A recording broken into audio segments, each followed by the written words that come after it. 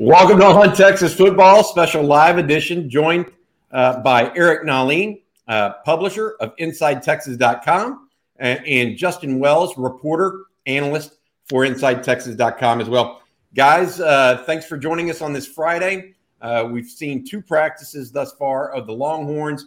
I know not only have Justin and I been to practice, Eric, you've talked to some people behind the scenes as well. What are your initial thoughts, Eric, on what you're hearing out of the Longhorns this season? My initial thoughts are fans still jump to conclusions. I always get caught by surprise by how much they run with just the littlest morsel. And that turns into a summer-long narrative that we have to combat no matter what. That first day always surprises me. To me, there's not a whole lot to know right now. They're not in pads. It's all helmets. They'll go half pads today, half pads Saturday, half pads Monday, and then full pads on Tuesday. That first Tuesday practice is where you really start to separate the men from the boys. It's hard to get any information on D-line or offensive line this time of year. I think Deshaun Jameson has been the story so far, but is that going to carry over to the field? I don't know. He's had 4 picks in 2 practices, 3 on Thursday and 1 yesterday. Is that going to carry over, or is that a sign? Is that a sign that he's real comfortable in man coverage and getting his eyes on the ball? A lot of people think that he suffers from bad hands because he misjudges a punt here and there. Really, I think he's either trying to house it or get away from it. That's kind of his gambler mindset, and it carries over to corner. Before we get to questions from the Inside Texas members there on InsideTexas.com, Justin, you were on campus on Wednesday. I was there yesterday. I felt like Texas had good talent at spots, but they were young at certain spots. It felt like Texas had a lot of pieces, but not all the pieces. Would you concur with that, or you have a nuanced, a different kind of take on it?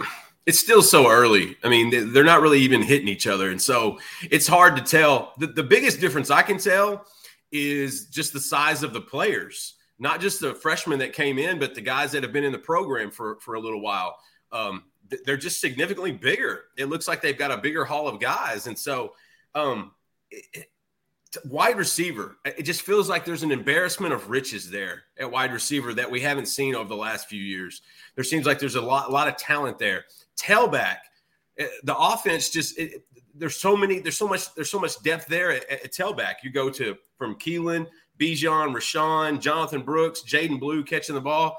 The biggest thing for me is just it's almost like a different program than we've seen. You bring 35 guys in, that's a third of your roster. And so I like these new guys that are in. I think these are Sark's guys. And I think if he's going to be successful, he has to continue to stack these guys and stack these classes one over another. And so I see talent at different spots. I'd like to see maybe a little bit more in certain areas. But the fact that Diamante Tucker-Dorsey looks like he's going to be a great find in the portal, I think that helps a little bit with the linebacker spot. The fact that Isaiah Neyor is a legitimate NFL prospect, ready-made, I think is significant. And so I don't think there may be spurts like you're saying, but right now I think it's too early to tell. I totally agree with you on Neyor. I just want to say that real quick. I mean, I saw him yesterday. He's legit. I mean, that's just no other two ways to talk about it. Big, physical, runs well, catches well. He's going to be a handle, especially opposite Xavier Worthy, who looked like $1 million yesterday as well. Quick question on recruiting. A lot of Inside Texas members on our message board I asked them if they wanted to leave some questions for us.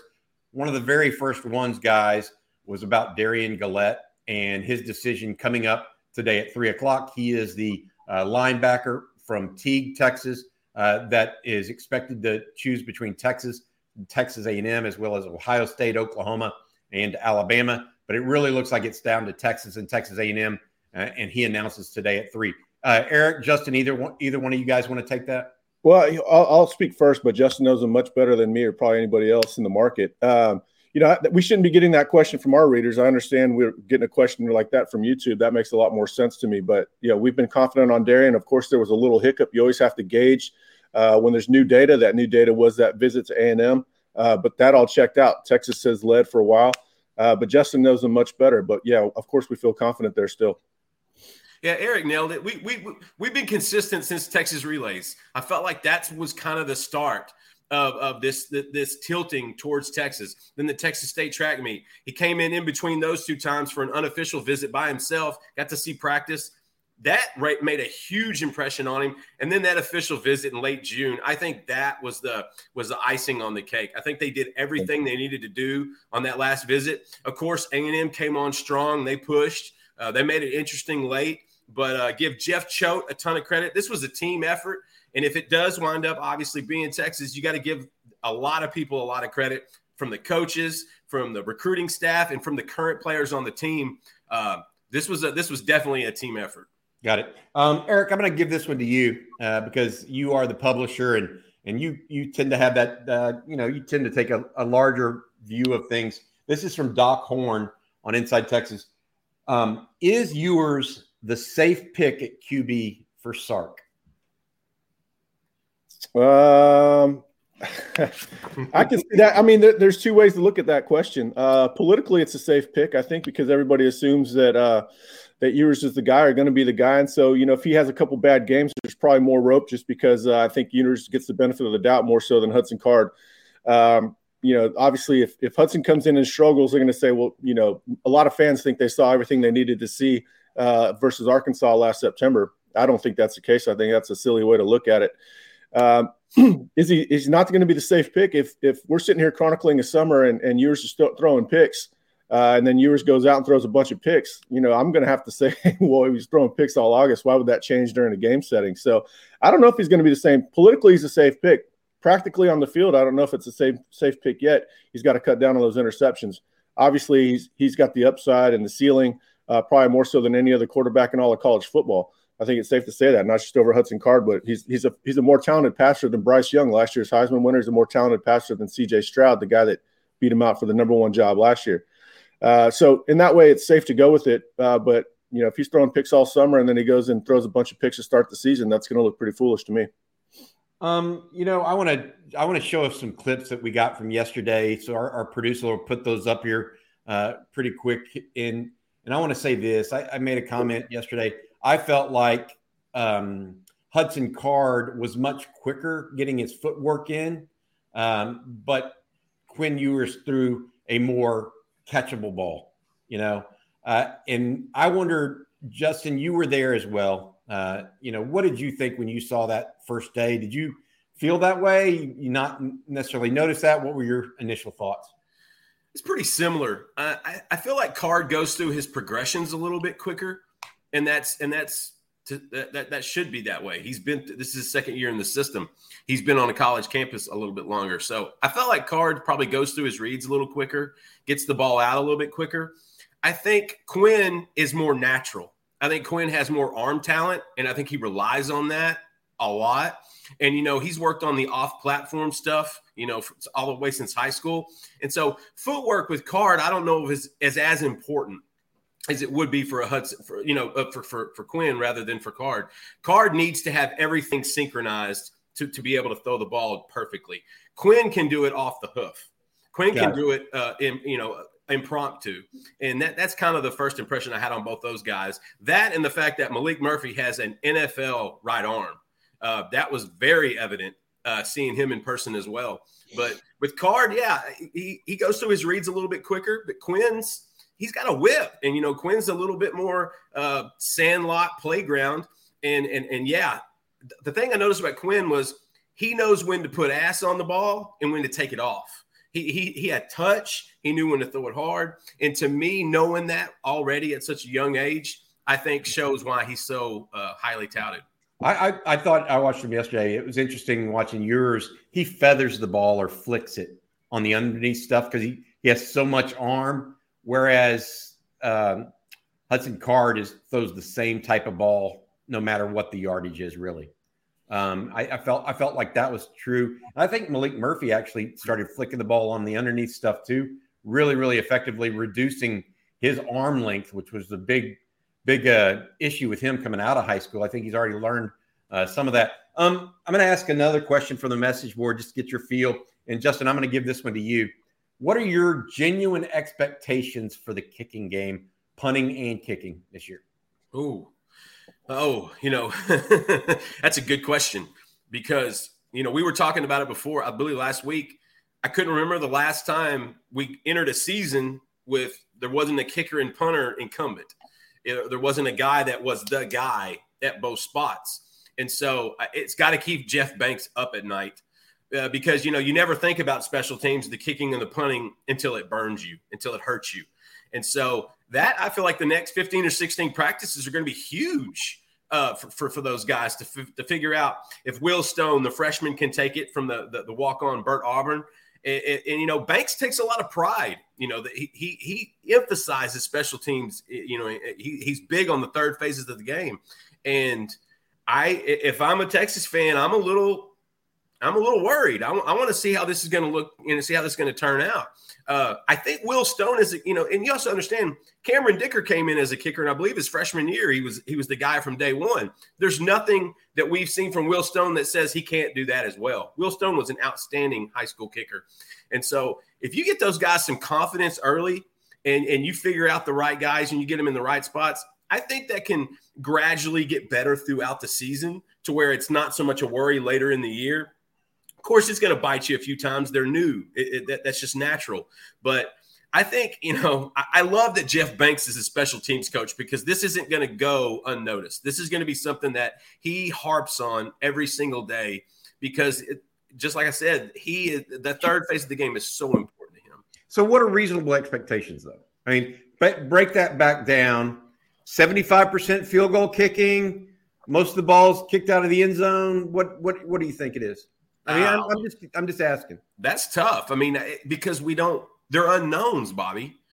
When you need mealtime inspiration, it's worth shopping Kroger, where you'll find over 30,000 mouth-watering choices that excite your inner foodie. And no matter what tasty choice you make, you'll enjoy our everyday low prices, plus extra ways to save, like digital coupons worth over $600 each week. You can also save up to $1 off per gallon at the pump with fuel points. More savings and more inspiring flavors make shopping Kroger worth it every time. Kroger, fresh for everyone. Fuel restrictions apply. I can't put a percentage on it. Go ahead, Eric. Stone should get the ball out of the end zone quite a bit. He's got a very strong left foot, but nobody knows how they're going to react in front of 100,000 people as opposed to kicking in front of the Austin Regent School. So that's why this becomes a fool's errand to even ask that question. It's like trying to figure out how Troy O'Meara is going to do this year. We don't know how he's going to do after the injury. That's just too unknown to even offer a really valid opinion. But obviously they wanted Dicker to come back. They made a spirited effort to bring him back. It didn't work out. And now, so they're going to have some on-the-job training here, and there's going to be some probably misses that are shanked and probably evidence of him making some long ones with that leg. Stone is probably the most likely to win it. Auburn has a little bit more of a advantage when it comes to experience, but it doesn't have a whole lot of in-game experience. So until you kick in front of 100,000 people, you just don't know how it's going to go. Justin, what did you think of Savion Red, the freshman returning punts? I know you got to see. We talked about him on Wednesday as well. I saw him yesterday. Looked good. We had heard some stuff over the summer about Red. Not so much making an impact, but getting people's attention. I mean, he's got a great body. The guy is more built than I expected, and he's a tremendous athlete. What he did, for South Grand Prairie was huge. What he added to them, and then you go to the basketball court, and he's averaging 25 points a game. I see all that translate. He's got a great looking body. I kind of compared him to a Quan Cosby type body, but I thought Eric mentioned it, or someone on the board had mentioned a different comp earlier. I believe it was Goodley, the wide receiver out of Baylor. And that I thought that was a really good comp. He is just built. He's got to be 205 pounds, maybe 210. He's rock solid, catches the ball cleanly. And it's funny because remember when he first committed, people had talked about, well, what position? Running back, slot, receiver, kind of like that. And his trainer had said from the start, look, this kid's been a wide receiver his whole life, and he's coming to Texas to play wide receiver. And that was evident. He's definitely a pass catcher. He's definitely got a body that's not like a typical freshman, and he moves pretty effortlessly. He might be a guy that nobody really pays attention to in this 2022 class and winds up making an impact early on. And if he can do that in the punt game, he'll make his impact quickly. All right, this is interesting. I thought he was built like a mini tank, Justin. I know that sounds weird, but his body is he's got some thighs. Yeah, we're on the same page on that. Hey, Eric, I'm just gonna try to be as blunt as possible here. I'm going to make you handle this one because it's going to be one of those that you're going to want to handle. Not only on our message boards, but also in this YouTube chat. The questions about Agiye Hall and Jahleel Billingsley are coming fast and furious. Are they lazy, or are they just, is something wrong there? I think it stems from an article that someone else wrote. I'm going to let you comment on that, and then I'll just sit back and listen. Appreciate that one, Bobby. Well, first of all, I don't know why that stuff gets published. There's not a whole lot. It doesn't serve a great purpose, I don't think. Maybe if they have a bad game or they disappear in September and they're at the end of the bench, maybe you go into a little bit of detail on why that came to be. But I don't think anybody who's paid attention to what Nick Saban was saying the whole time, or the fact that we were totally unsurprised that each guy went into the portal, should be totally shocked about what was reported. Nick Saban pretty much did all the reporting if you're smart enough to read between the lines. So they do have some growing up to do. I'm not saying that they're bad. I'm not saying they're lazy or anything like that, but there's still a process to get them fully bought in like some of the other guys. They'll never be Roschon or Bijan, but you do want them to maybe just be a little more consistent is the word I'll use. Yeah, I think that's fair. I saw Hall yesterday. He dropped four passes in a 10-minute stretch. I mean, he's clearly struggling catching the ball. We'll have to see what it really means, though. And Billingsley was hobbled, so I don't know that you can sit here and say he's lazy based on. That. I haven't really heard lazy on Billingsley. I know he gets into it with some other players out on the field quite a bit, but that's you just chalk it up to being football. But Agiye Hall was a project coming out of Alabama. He was a project going into Alabama. He has the tools. He just, as hard as he works, the harder he works, the better he's going to get. So, the proof will be in the pudding if he's contributing later in the year. But, when he picked Texas, we had mentioned that this is a high boom or bust potential. It's he's not a sure thing. He's coming in with a lot of questions, and it's early August. Let's give him some time to answer those questions. Yep. One comment is every team in the Big 12 has depth issues. And we talk about Texas having depth issues as well, mm-hmm. right? Mm-hmm. Texas clearly has some top-line guys. I mentioned Bijan Robinson and Xavier Worthy this morning in that article. Vis-a-vis other teams, Eric, what do you think of Texas's talent compared to the rest of the Big 12? Well, I mean, the mass exodus at OU guaranteed that Texas has the most talented roster in the conference. And so, Texas does have some depth issues everywhere except for offensive line, where the issues there are the starters. So that's a little bit of a reversal. Texas has the most talented roster in the conference. I don't think that's in any question. It's just, how well can you overcome those where there are depth issues? They're going to have to overcome them. I think they have the roster to do it. But they have a lot of questions on defense that some of the other programs don't have. When it comes to continuity and just being on the same page. But, a lot of teams lost a lot of players this year. Texas's roster has improved from head to toe. I don't know how many other teams would say that. Kansas State's improved from last year. Who else has improved? Baylor lost talent. Oak State lost talent. I mean, Texas should be the conference favorite for my estimation. But, that's removing the other questions that we know they have on defense and stuff. But just from a pure talent standpoint, you would say Texas is the most talented. It's not even a question. Seeking the truth never gets old. Introducing June's Journey, the free-to-play mobile game that will immerse you in a thrilling murder mystery.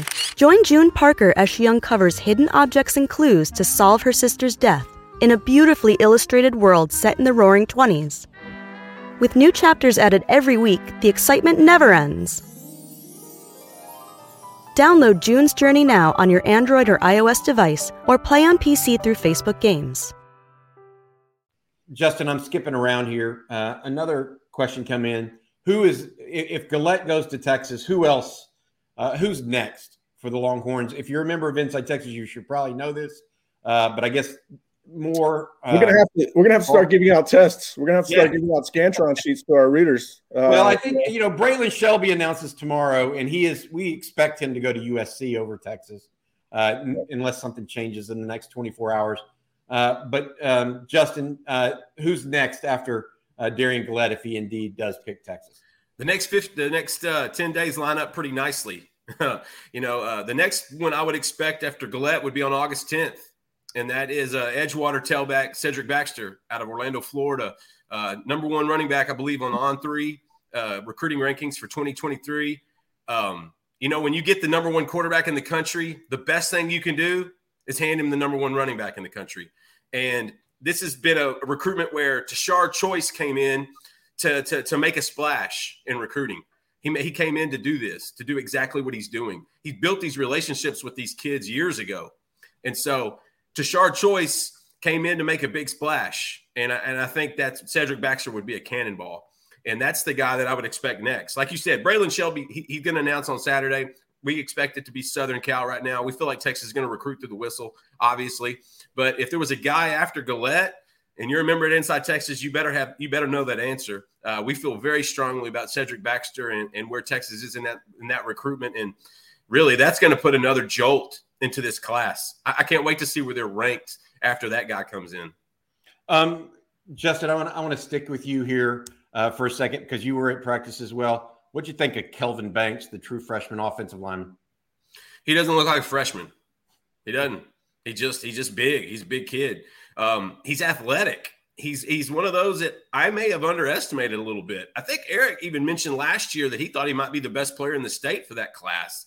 And now I think I know why he's saying that. This guy, I felt like there'd be a small adjustment period, and there still might be, because he's new, but Kelvin doesn't look like a freshman, and he really doesn't move like a freshman either.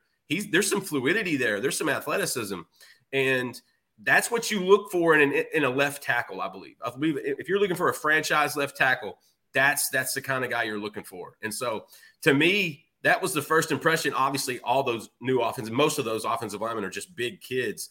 But Kelvin doesn't look like a freshman. He looks like he's been on campus a couple of years. He looks like he knows exactly what he's doing. And we've also reported a lot of that over the summer where he had been making an impact, just how bright he is, just how smart he is. Malik Agbo had been the same way. He's a sharp kid, and he picks up stuff fast. And I think that's why you see both those guys on the left side of that third-team offensive line. But Banks, my first impression is he looks like a redshirt junior. He doesn't look like a freshman, and he doesn't necessarily, a lot of times with true freshmen, they're behind in the drills. They're in the very back of the lines. Banks wasn't that. Banks was usually up near the front, and so he doesn't look like a freshman to me. I made a comment last night after watching them yesterday. The third-team offensive line were all freshmen except for Junior Angilau was running at center. He was running first. Angilau was running first-team left guard. The third-team offensive line were all those freshmen, and they were, big humans, whatever the heck you want to call it.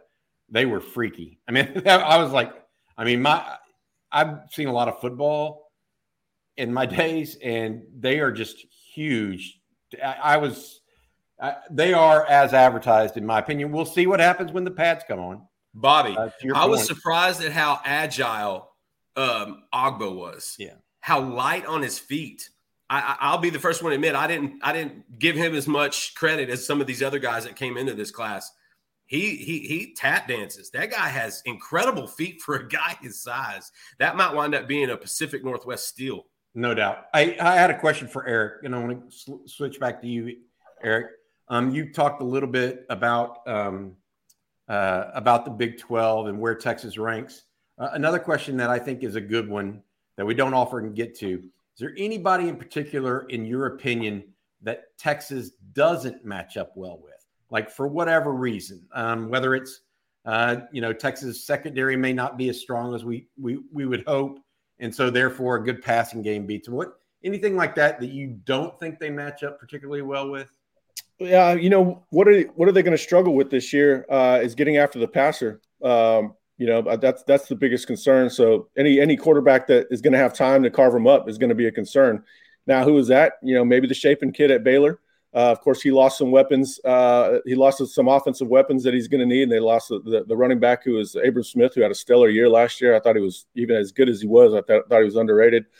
So maybe Shapen from that standpoint. Any team that can run the ball, maybe K-State a little bit, and then get the guys out in space. Deuce Vaughn can scare you a little bit. West Virginia has the ability to scare you with, Neil Brown's a heck of a coach. I think he's underrated despite, West Virginia having some struggles over the years. I think he's doing about as well as he can with the talent he has.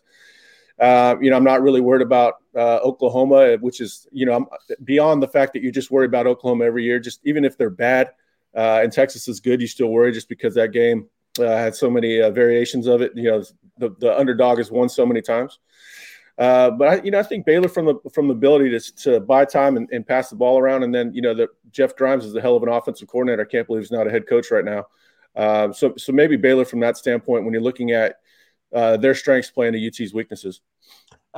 Staying on that, you do a lot of stuff with X's and O's and understand football at a very deep level. Texas is talking about tweaking its defense somewhat. Sark is not. On Wednesday, he would not tell people exactly what that meant, or Tuesday. I can't remember what it was. He kind of avoided the question and cited competitive reasons for doing so, right? Mm-hmm. What do you see Texas doing a little bit differently? Try to explain it in layman's terms so that people out there can understand how you think Texas might look at tweaking its defense a little bit this year. Well, I'll kind of reiterate some of the things that he said publicly, just so I don't get in trouble or anything. But he said that they're going to run more man coverage. And when you do that, the whole reason to run man coverage is to bring extra pressure.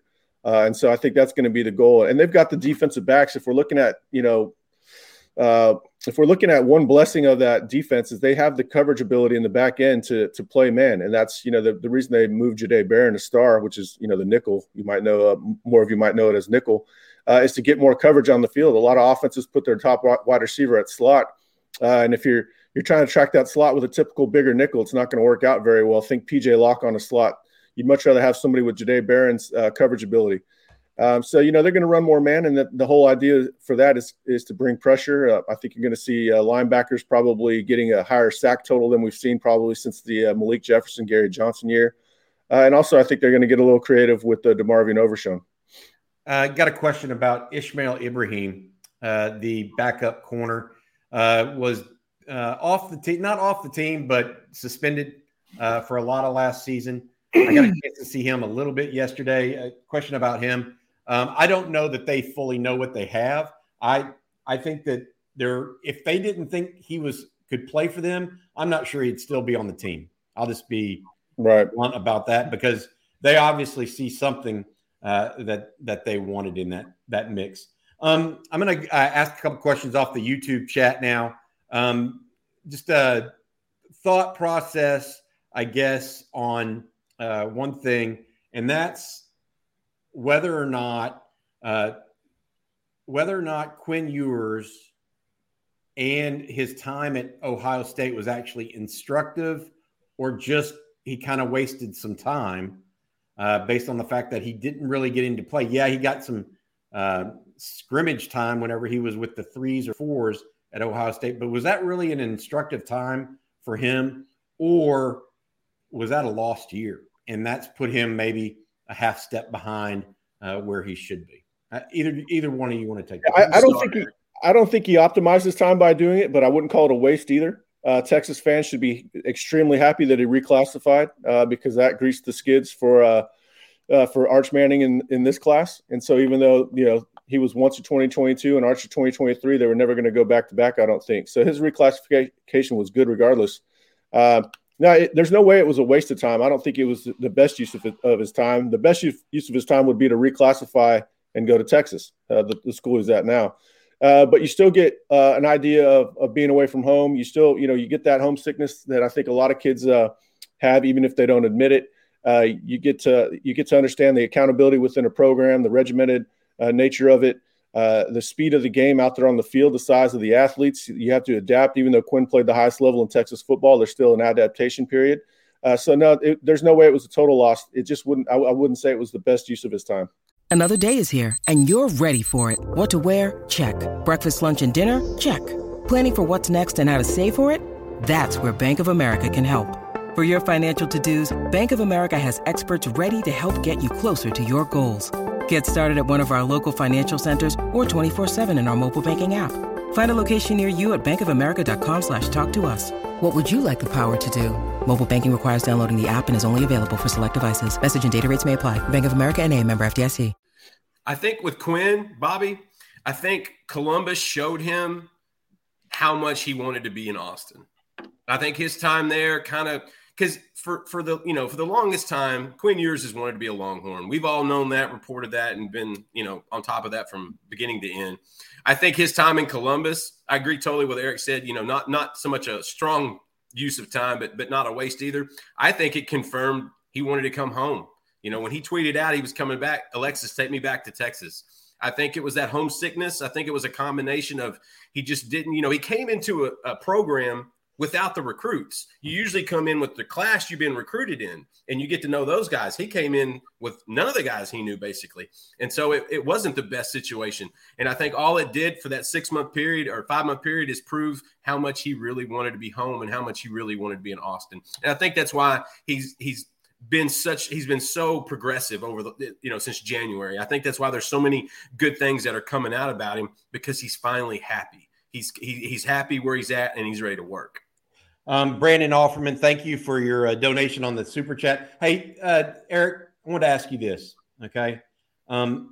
If you're looking at it right now, okay, and you're saying to yourself, DeMarvion Overshown, and this comes from Danny, is going to make 7.5 sacks this year. You take the over or under? Oh man, why do you keep giving me these questions, man? Because you're the grand poobah. You've got to have all the answers, my man. I mean, based on the scheme usage that we hear, I would say that he'd be in that neighborhood, 6 to 8, somewhere like that.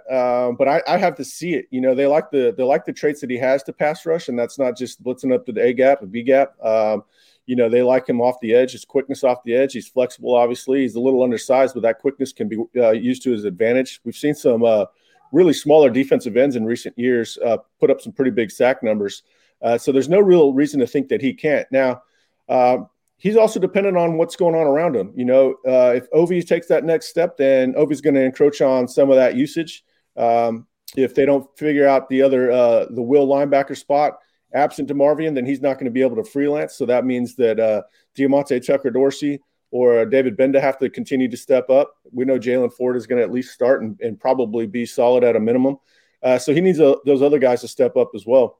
But based on how we're hearing that they're going to use them, I think that is a pretty good number to put the over-under at. I think Danny has an idea of what he's talking about.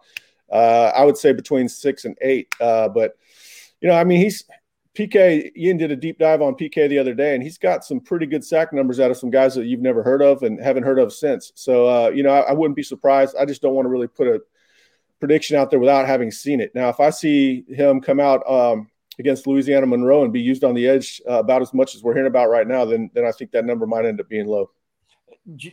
Let me follow that up real quick, Eric. Do you think the emergence of either Tucker Dorsey and or David Benda, and not just emergence, but the reliability or consistency of those guys to man the middle as well, helps Overshown get to that number? Absolutely, because then they're going to put him on the edge more. And Diamante Tucker-Dorsey he had a pick yesterday in practice. He had quite a few of them in 7-on-7. And this isn't what he's known for. What he's known for is finding the ball in traffic. And so once the pads come on, we might start even hearing more positive things about him. And then, the staff is going to feel really good about playing Overshown outside on the edge and doing different things on the look. I think they've got some ideas on getting 5 guys across the front, Ovi on one side, DeMarvion on the other, and 3 bigger interior linemen in the middle. And I think they're getting the ability to do a lot more things, and that kind of stems back to what we were talking about, being able to run more man coverage behind them. Justin, recruiting question from Brian Hickey. Who does the staff focus on in recruiting after those 3 guys? After Galette, then Baxter, then Matthews. What's in your mind? If they got all 3, that would put them at 23 commitments.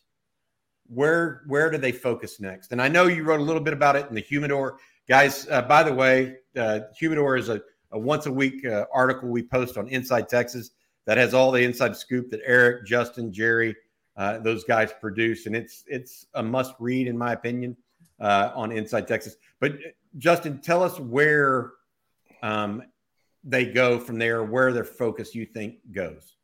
I think they go to edge, linebacker and edge. With Leona Lafau, you've got your inside guy. With Darren Gillette, they're recruiting him at all three spots, and he could potentially turn into an edge because of his size, and I think he's going to keep growing.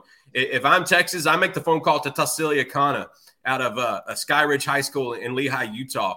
He's a guy that's really close with Lafau from their days in Hawaii. He's a guy that's built a really good relationship with the Texas staff. He's been in and visit a few times. If I'm Texas, it's looking like he's probably going to take an official to Texas in the fall.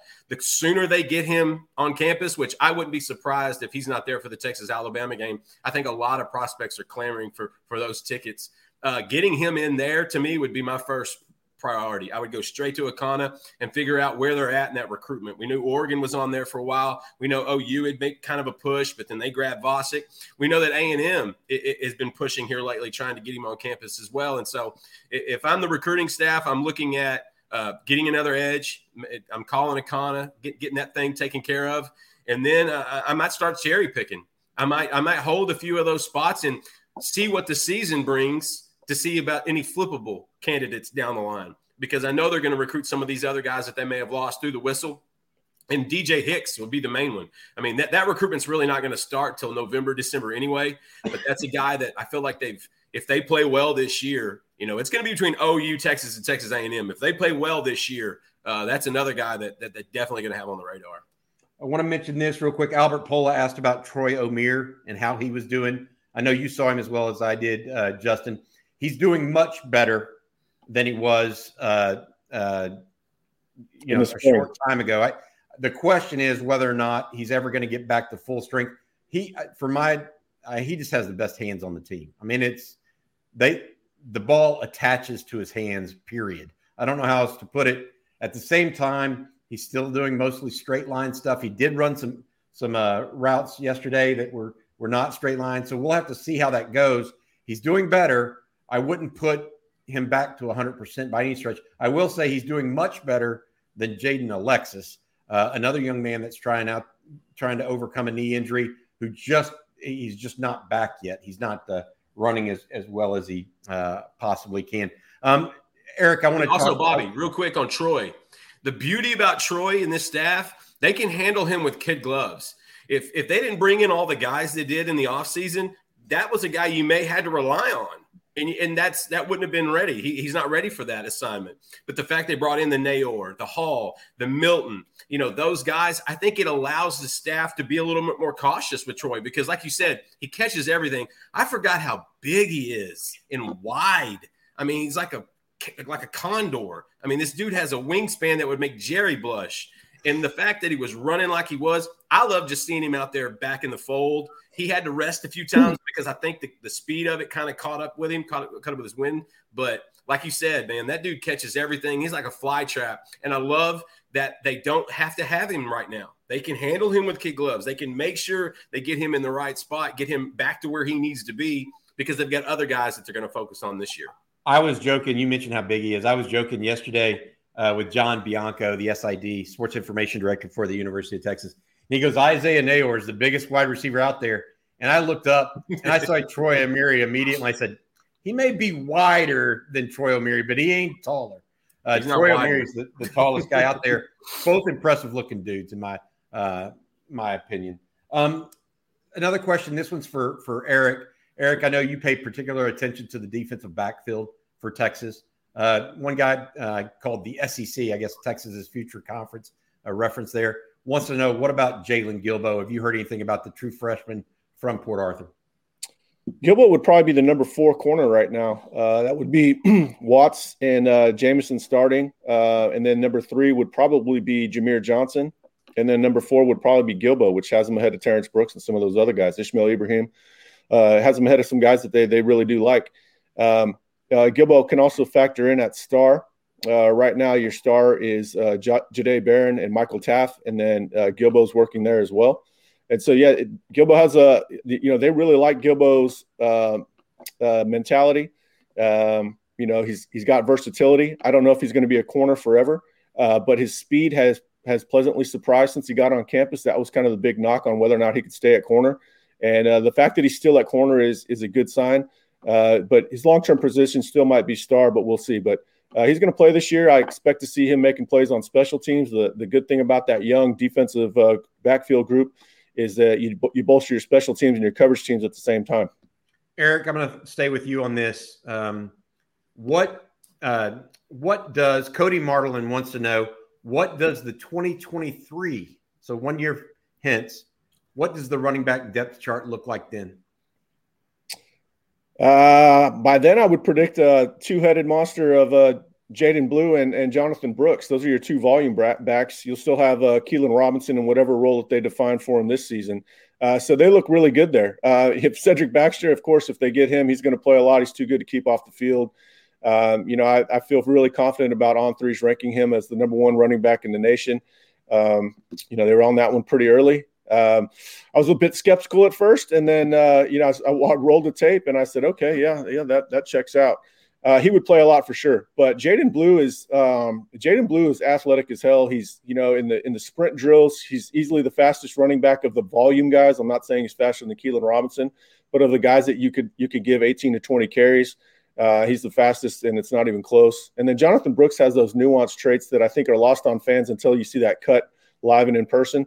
And so they're going to be in really good shape. Obviously, there's going to be a drop off because Baxter won't be in his second year, and so you lose the leadership from Rashawn, you lose the leadership and the ability from Bijan, and so they're going to probably lose some versatility going from that group to this group. But I think they're still going to be extremely talented, and by then the offensive line is going to be a lot better. The offensive skill, the quarterback position is going to be more firm. So the 2023 running backs are going to be very productive. But 2024 is probably the year for that position. For those that are coming in late, Matt, our producer, I want to ask you to roll back some of that footage we saw on the quarterbacks early and go back over this. So people are continuing to have some questions about that. I brought up Maalik Murphy. Justin, you mentioned him too. Eric, obviously he's not a competitor for the job right away, but what do you think of a developmental player like Maalik Murphy for the Longhorns at quarterback? I like a lot of things about it. I like, number one is his awareness and mental makeup to join the fray. He knows that Sark is going to stack that roster with talented guys, and he's ready to come in and compete. After overcoming his injury that he showed up with, he's jumped in the mix there, and they're not hesitating to get him reps. A lot of times they play games. They've got to move your way. They've got Kelvin Banks, number 3 left tackle, even though everybody knows he's probably going to be number 1 by the time October rolls around. But they didn't mess around with Maalik. They just put him in number 3, and they started getting him ready as soon as possible. I'm curious about hearing more about him in the pocket under duress, because the knocks on him have been, his feet haven't been super quick within the pocket, and his that was a good throw there. His motion has been a little long, but if he speeds that stuff up, he's got a chance to be really, really good. I don't think there's going to be any limitations as far as understanding the game. I don't think there's any limitations on leadership. And my favorite thing that I've always said about him is for a big quarterback, he really knows how to change speeds. A lot of those times they just rocket it in there every time. He's got really good touch when he wants to. So, number one is that kid's self-awareness that, hey, I need to go and learn from the best. And that's why he picked Texas. And then, there's definitely some risk with him just because the timing might not be great. But Sark saw the raw materials, and we've heard from other Pac-12 coaches that knew him pretty well recently that say he's either going to be a top 5 pick or maybe he's going to have to transfer out. But either way, he's got a chance to be really good. Yeah, I liked him a lot. Hey, Justin, a lot of people are bagging on you because of the Boston Red Sox hat. Yeah, I know you're a Rangers hat, and you can't. Yeah. You're so embarrassed these days, you can't even wear that. Rangers have just taken a nosedive last 10 years. He thinks he's Johnny Damon over there.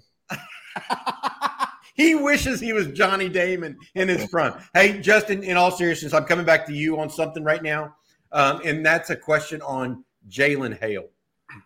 You're there in East Texas. I know you went up and saw him either this week or last, just before his Alabama visit and Texas A&M visit. Give folks a rundown of where you think that recruitment is right now. I think Texas has put themselves in probably the best position in his recruitment since it started. He started getting offers 2.5 years ago. I think this is the best position they've been in. I think it's taken – I've said this before. It took 3 wide receiver coaches at Texas to finally get through to him. He never really connected with Maringer or with Coach Coleman. And so Marion's done a tremendous job there. The recruiting class has done a really good job there. Jonte Cook has built a strong relationship there. Arch Manning is checking in on him on a regular basis. With Jalen, the thing you have to worry about is, and I think this is Texas and Alabama. I don't think Georgia is going to be in the mix, and I don't think Texas A&M is going to be in the final say. I love where Texas is at, but I'm also a little leery of Alabama because this, they have focused on him. Alabama can recruit you, they can offer you, they can invite you to campus, but when they start pushing, that's a tough staff to say no to. Just ask Jamari and Miller. They went full court on him last year, and it worked towards the end. And so with Jalen, that's my only hiccup right now, is I know that Coach Wiggins and I know Coach Saban have made him a priority. I talked to his coach actually 2 days ago, and he said, look, he's going to be back at Alabama, for his official visit, and they really, really want him. They've made him a priority right now. And so if it was any other school, I'd probably think, yeah, I feel good about my Texas pick. But the fact that Bama's putting him as a priority, you always have to factor that in because they can turn a kid's mind really quick, real fast. The biggest thing for Jalen is going to be Steve Sarkisian and these receivers. He loves how Sark gets these guys in mismatches. He loves how he finds these guys in different roles, and he's the quintessential outside guy that can just let it go, just head down the field, and he's really good on high pointing the ball and using his athleticism and his length. I mean, he's barely 6'2", but he's got the body and the string and the stretch of like 6'3", 6'4". It's kind of his body's kind of weird because of his shoulders and his chest. I love where Texas is at, but I'm going to tell you, Alabama's not letting up. And so this is going to be a full 12 rounds of boxing. This is a fight to get Jalen Hale into Austin. I remember that watching the state championship game for Longview when Hale was a sophomore, and he ran that post route, and I was like, he's legit. When he ran that and caught that, you just knew. I mean, you knew you were watching some guy that had what it takes. Don't forget with Jalen, he played basketball, AAU basketball with TJ Ford's group for years, and he still checks in on TJ. That's a good relationship there. And if you don't think TJ's not telling him about the virtues of Austin, think again, Jack. All right. Hey, we're talking with Eric Nahlin, publisher, InsideTexas.com, Justin Wells, reporter, analyst for InsideTexas.com as well. It's been a good chat. We've had some fun today. Remember, folks, 50% off of your subscription if it's a new subscription to Inside Texas. We really are trying to create more content for folks like this video, as well as more people on the staff coming in. We're adding a coach to the weekly article count. He'll be coming in talking about the Longhorns every day. A former high school state championship coach named Brian Irwin, doing some other stuff as well. Added Tommy Yarish, the reporter, to the list as well. So please give us a shot at InsideTexas.com. We're really trying to push there. Eric, I've got some more questions for you. And this is going to be one of those where you have to kind of tell me what you think. Because Justin and I have seen Jatavian Sanders in the last couple of days. He's continuing to remake his body. I think that Justin and I firmly believe that. But how good of a blocker do you actually think he can be? And will he help Bijan? You know, Sark loves to use his tight end as a blocker, right? Right. As do all coaches when they have a back like Bijan. Where do you think he ends up? Is he going to be like a C blocker, or is he going to be a D or an F blocker, or is he going to be an A or a B? I mean, what are you thinking there? Well, based on spring, what I was hearing, I was selling him to the board as a C blocker, an average blocker, which you'll take given his tremendous athletic gifts as a receiver. And then he had a really good game in the spring game, but I don't know what that says about Texas's edge, which of course we know that they have questions on. So there's that whole zero sum where it's impossible to know is the blocking good, or is the pass rushing or run defense bad? And so I would say that I expect him to be average this season. But to me, that's a big win because that anything that helps keep him on the field is going to allow Sark to do more creative things with him, Billingsley. There's so many different ways that they can motion around and get those mismatches that Jalen Hale says he likes. But number one is being able to block at least credibly, and I think he's going to be a credible blocker. Got it. You saw him earlier this week, Justin. What are your thoughts there on Jatavian? Jatavian's a big guy that if he's bought in, you're going to get the best of him.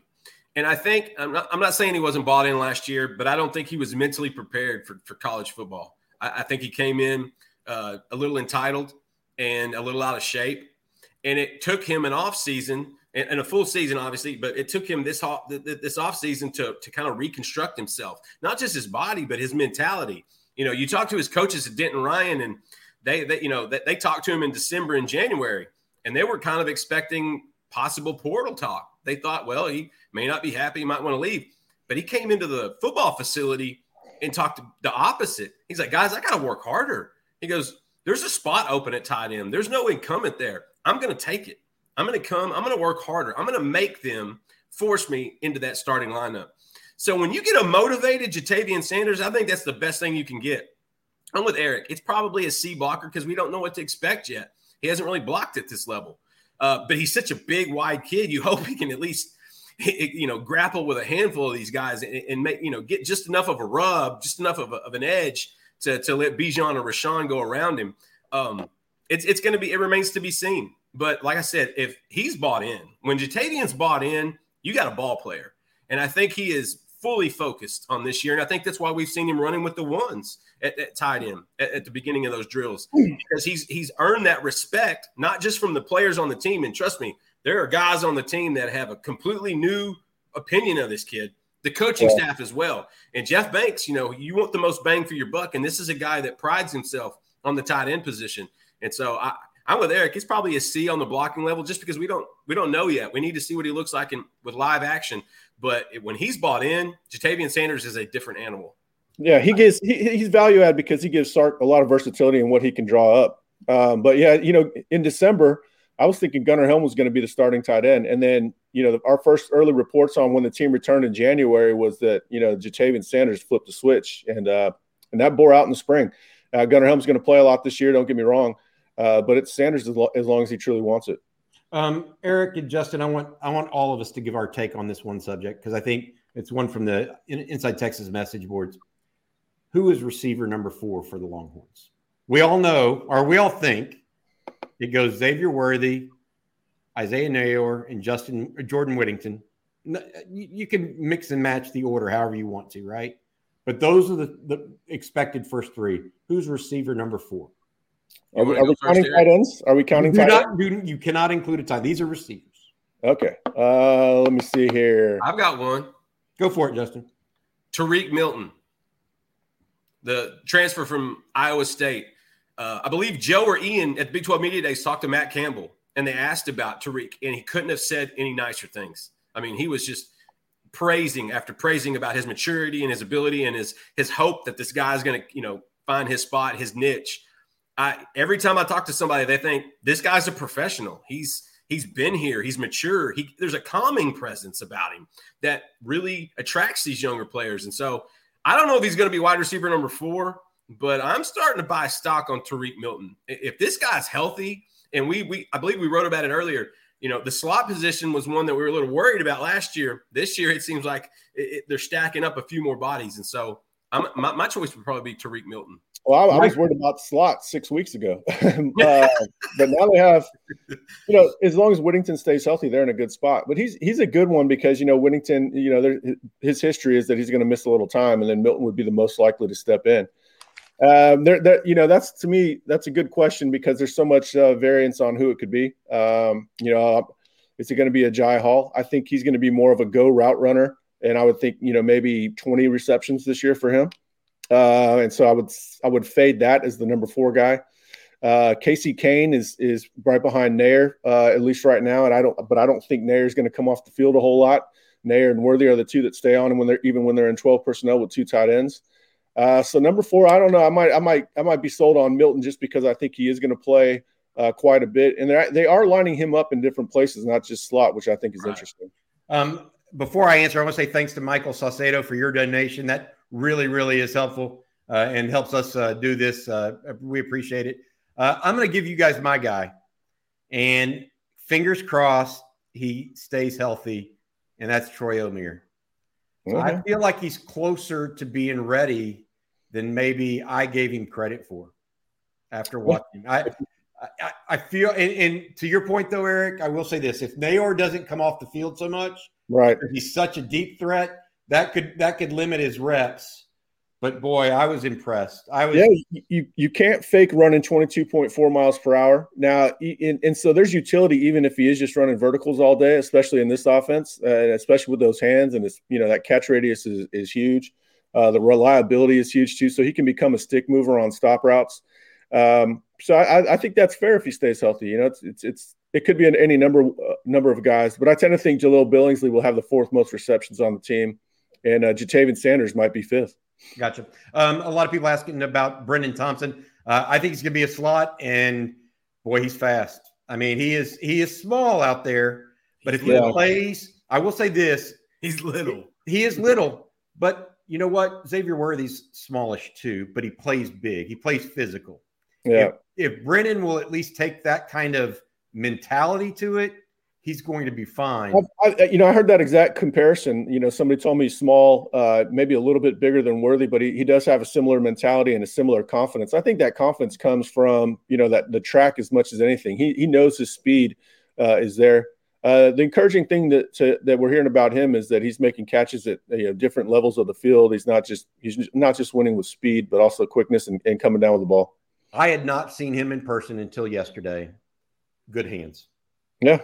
Catches. I was expecting more body catches. I was too, Justin. And it wasn't like that at all. He was catching with separation there. And to me, that was probably the most noticeable thing about him. I was expecting the other. One other thing I want to mention about the receivers that I saw yesterday. And I talked with Jerry about this morning. And I was trying to explain to him why I thought Xavier Worthy looked so good and why Troy Omeire and even a couple other guys. Xavier Worthy does everything quick. He doesn't just run his routes quick. He just doesn't cut quick. He gets his hands up quick. Yeah. After he gets the ball, he's quick running. I mean, it's quickness across the board. And you know what? A lot of people get their hands up early on deep routes. Like I noticed Casey Kane. He's not the fastest guy. He gets his hands up kind of early on deep balls, and it slows him down. Omeire did not. That also tips the DB too. When you do that, tips the DB. Yeah, exactly. And so what I'm saying is I noticed that, but I tell you what, if you want to know why Xavier Worthy, even though he's not the fastest guy, he's fast. He's not the biggest guy, etc. You want to know why that dude's good? He's quick at everything. He just flashes his hands and all of a sudden the ball's in his mitts and he's running. I think with all the new toys on the roster, I think everybody's kind of forgetting about him a little bit. His acceleration, it's him and whoever wins the quarterback are going to have trouble overthrowing. He can just he glides, he accelerates, and then he's tough. He's got the mentality for it too. He's also Eric, confident. He is incredibly confident after last year. I will also say this: very good practice player. I was watching. He is an intent practice player. Yeah, he's doing this and that stuff, but man, when it's ready to go, like I said, he does everything fast. He's a good player. Eric, last question for the day. I'll let Justin chime in here too a little bit. It's around the young offensive linemen. Who do you think are the most 2 or 3 likely to play, and do you think actually more than that will play? I think pretty much all of them will play. Maybe Connor Robertson and Neto might play the least. I think if they're on pace for that. I think Cole Hudson's going to play a lot. The 3 most likely to start a game in order to me are I would say Kelvin Banks, then Cameron Williams, and then Devon Campbell. I know people would be surprised to hear Devon Campbell 3rd, but that's just because I think they have more bodies at guard. However, if they do play Angelo at center, then maybe we'll see Campbell come in first. But to me, I think Cole Hudson would be the first freshman guard in. Kelvin Banks to me is the most likely tackle to play, except for, Carrick might put up a bigger fight than Christian Jones on Cam Williams. But I think it'll be, my prediction that I wrote a week or two ago was that Kelvin Banks would end the season starting at left tackle, and Cam Williams would end the season starting at right tackle. Yeah. Justin, what do you think? The three guys, I'm with Eric for the most part. I think it's Kelvin Banks. I think it's Cam Williams. I kind of I'm giving Cole Hudson a little bit of an edge over DJ Campbell, only because he was the guy that enrolled early. He got a 6-month head start on all of these guys. And I think when we saw him running a little bit with the ones yesterday was more proof of that. Cole's a big kid. He's a smart kid. He's athletic. He comes from an athletic family that takes sports very seriously. And so the three that I feel like are not only going to play early but play a lot would be those guys. I tell you one thing that I would say right now, Justin, that I noticed yesterday. Cole Hudson you said smart, but he's a smart football player. Like he knows, he's already figured out where he needs to chip the guy at on the second level. He's already gone through all of that, and he's played guard before. And so I like that one as well. And Cody Clearman, I'll get a new plant just for you. I was thinking about him the other day. It might go down as one of the smartest early enrollee decisions of all time, given all the other players that came in. I always likened him to Hayden Conner, and I think they're on the verge of having 2 Hayden Connors in the program. Yeah, that's a good one, Eric. All right, hey, Eric Nahlin, publisher, Inside Texas. Justin Wells, analyst, reporter, InsideTexas.com, despite the Boston Red Sox hat. Thank you all for joining us. Please visit us and join us at InsideTexas.com. We're there each and every day trying to give you guys as much information as possible on the Longhorns. For Eric Nahlin and Justin Wells, I'm Bobby Burton, and this has been a live edition of On Texas Football.